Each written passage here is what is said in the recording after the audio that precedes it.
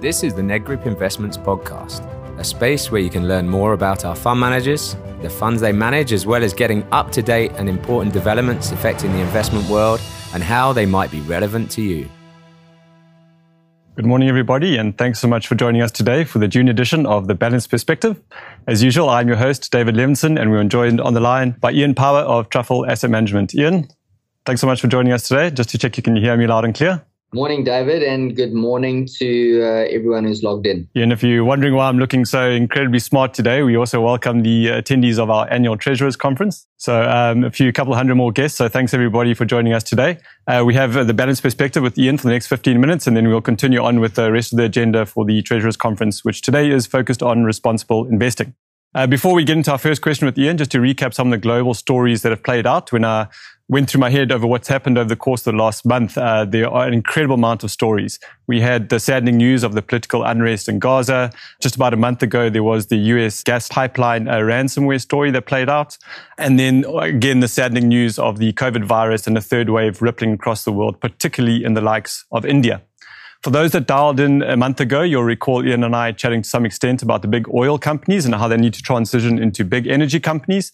And the last few stories I told you were quite negative, but on a more positive note, there's been a lot of environmental action around the big oil companies. So the likes of ExxonMobil, for example, just last week, shareholders pressured the company into bringing on board 2 new non-executive directors with a strong focus on climate change and renewable energy. An exceptional story out of the Netherlands was Royal Dutch Shell having a legal case there to lower their emissions by 45% by 2030 off their 2019 baseline. And then even Chevron, a general laggard in the sector, have also felt shareholder pressure to lower their emissions as well. And I think that was their Scope 3 emissions. And then another story, which is completely fascinating for me, has actually been at Amazon. Obviously, Jeff Bezos is stepping away, but they've experienced their own shareholder pressure in terms of shareholders looking for them to disclose what happens to their plastic packaging downstream. So it's now about a company taking ownership of their product and the entire value chain, and this is specifically around plastic and how it ends up in the environment or the oceans. So quite an interesting standard has been set there across the Atlantic. So moving on to today's discussion, which is largely focused around inflation. I've then taken a bit of liberty to, at the back end of the call, to ask Ian a little bit more about what we've seen in SA equities, particularly over the course of the last week, which is quite fascinating. But Ian, back in May, we chatted a fair amount about the US Treasury yield and why it matters even to investors like ourselves here in South Africa. And the argument continues to rage about whether we'll see real inflation hit our wallets. And the Fed seem to be playing it down slightly, but there are certain commentators, I think for the likes of Larry Summers, saying that inflation is without a doubt imminent. Before we speak a little bit about the future financial market implications are because of US inflation, maybe you could touch on what are some of the key drivers that those who are saying in the camp saying, yes, we will see inflation, what those are, and then maybe those that are more skeptical, what they're basing their argument on. Sure, David. So I think one needs to differentiate between the timeline in terms of our inflation expectation and outlook. So I think there's pretty much unanimous acceptance that we're going to see quite a strong cyclical pickup in short-term inflation. And that's just really because of the COVID base from last year. Obviously, when you had the collapse in various prices, commodity prices, consumption, expenditure, and now we're sort of measuring off, an oil price which, at one point went negative during COVID. I'm sure many of you remember. So I think from that perspective, there's certainly a cyclical element of an inflation acceleration together with higher commodity prices and demand which has come online. But I think the big question that you're really asking and investors are asking is about longer term inflation. So if one looks at the US break-evens, what you can see on the 3 and 5 years in the US is on the 3-year break-evens is the market is expecting sort of a 2.7% inflation number. And then on the 5 year, I think is around about 2.6. So you can definitely see in the shorter term, there is quite a strong expectation that you're going to have higher inflation. But I think many market commentators are really making the argument that we've almost hit an inflection point now in that inflation is going to start structurally creeping higher. And some of the arguments for that in terms of higher inflation would really be the following. The first is, from a global perspective, we've almost done a complete 180 in terms of globalization. So there's very, very strong deglobalization happening where economies are looking to become self-sufficient in terms of manufacturing. And I think China and the US are two big prime examples where, on the back of very strong nationalist and populist policies, you're seeing a lot of those manufacturing assets being brought home. And this then comes at the expense of cost. So what it does is it effectively lifts your production costs, because, businesses historically would have looked for the cheapest place to produce or assemble phones or make chips or high-tech equipment. And I think what you're seeing now is, people wanting to bring that home. So that pushes up prices. And I think that's important to recognize. On top of that, you've got this extreme fiscal stimulus from governments, and the fact that governments are running big deficits and they're monetizing those deficits. So effectively, they're printing money. And, if you go back to Economics 101, there's a school of thought that says, if you continue to print money and put that money into the public's hands, like has happened in this case with the checks straight into people's bank accounts, people tend to spend it.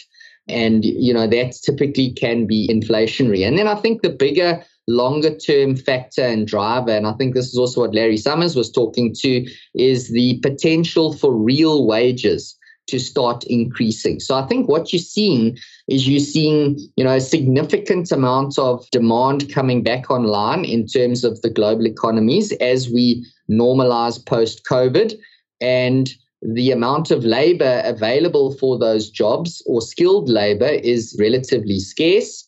And you're now starting to see price increases in terms of labor. So labor is starting to get a better deal versus the last 10 or 20 years, where I think, real wages haven't really gone anywhere, particularly if you look in the US. So I think that would be, once you start to get real wage increases of maybe 3, maybe 4% over time, that potentially there's an argument that could reset inflation expectations a little bit higher.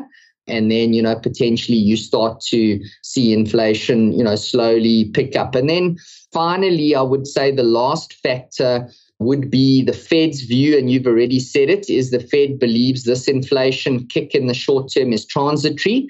But I think we won't know when we're in it.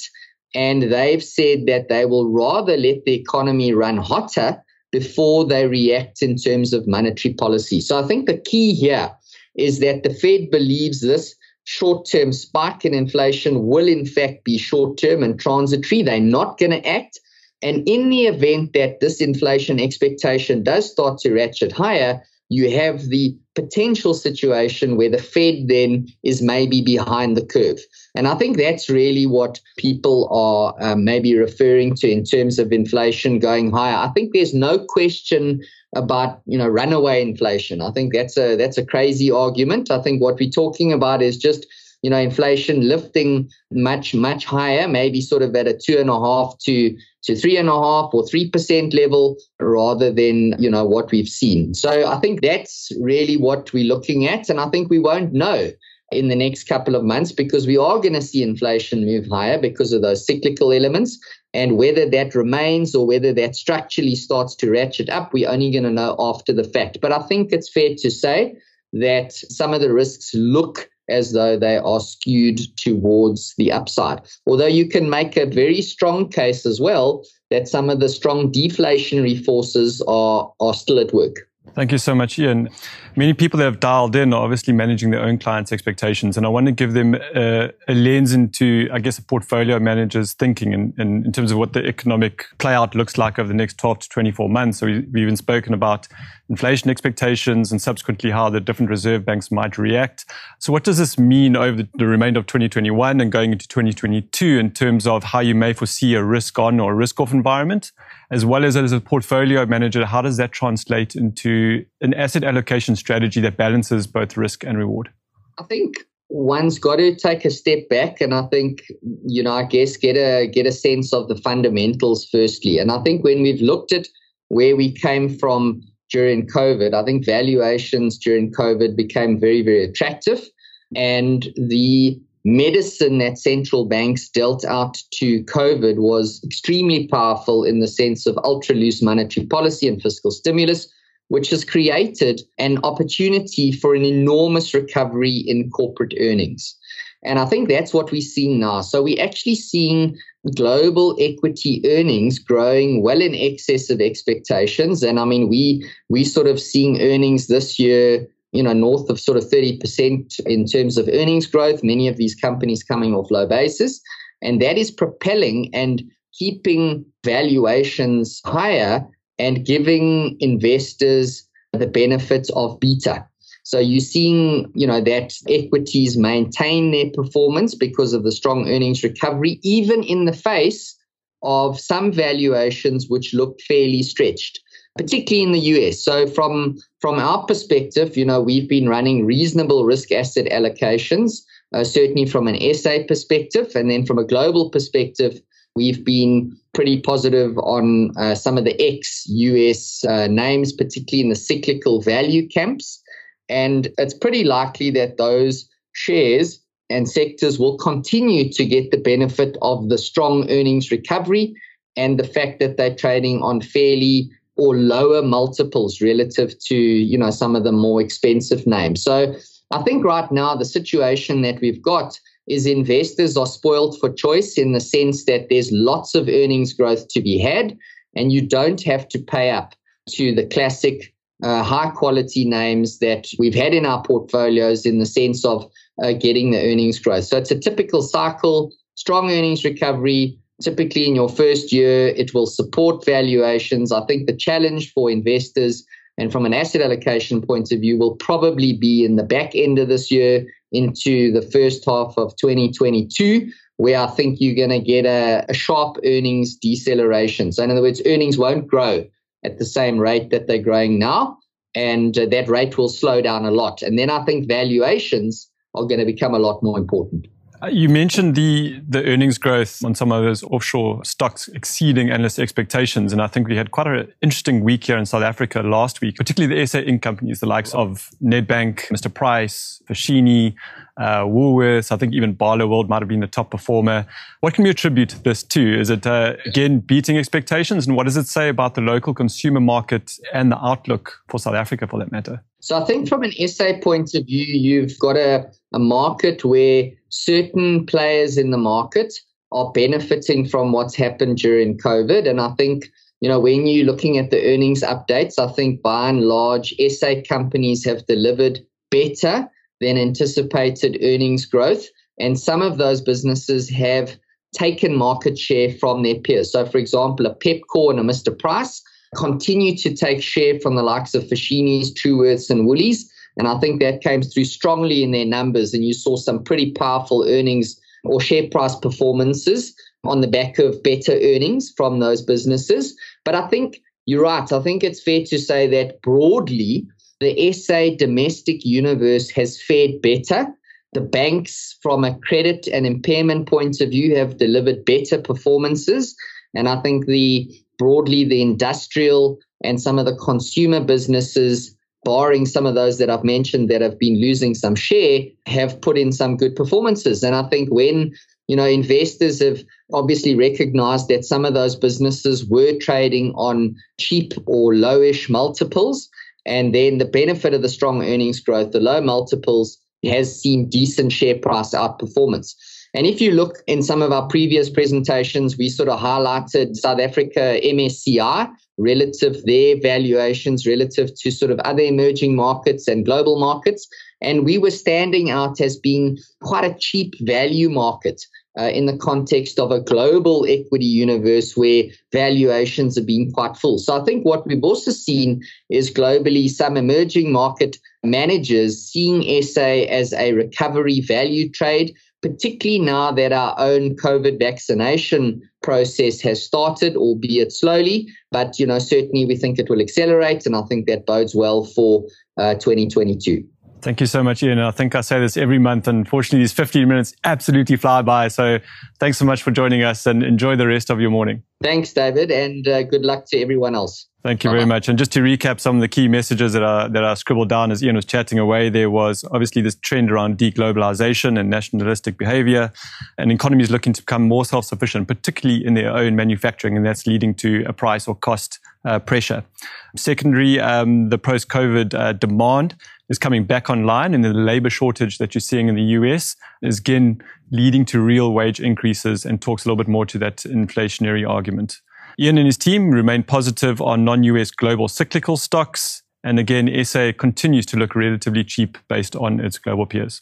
So from myself and those that have dialed in for the Balanced Perspective, thank you very much for joining us today. And then the Treasurers Conference attendees, you'll be back with me in, I think we have a short 1-minute video, and we'll be back online. Thank you very much.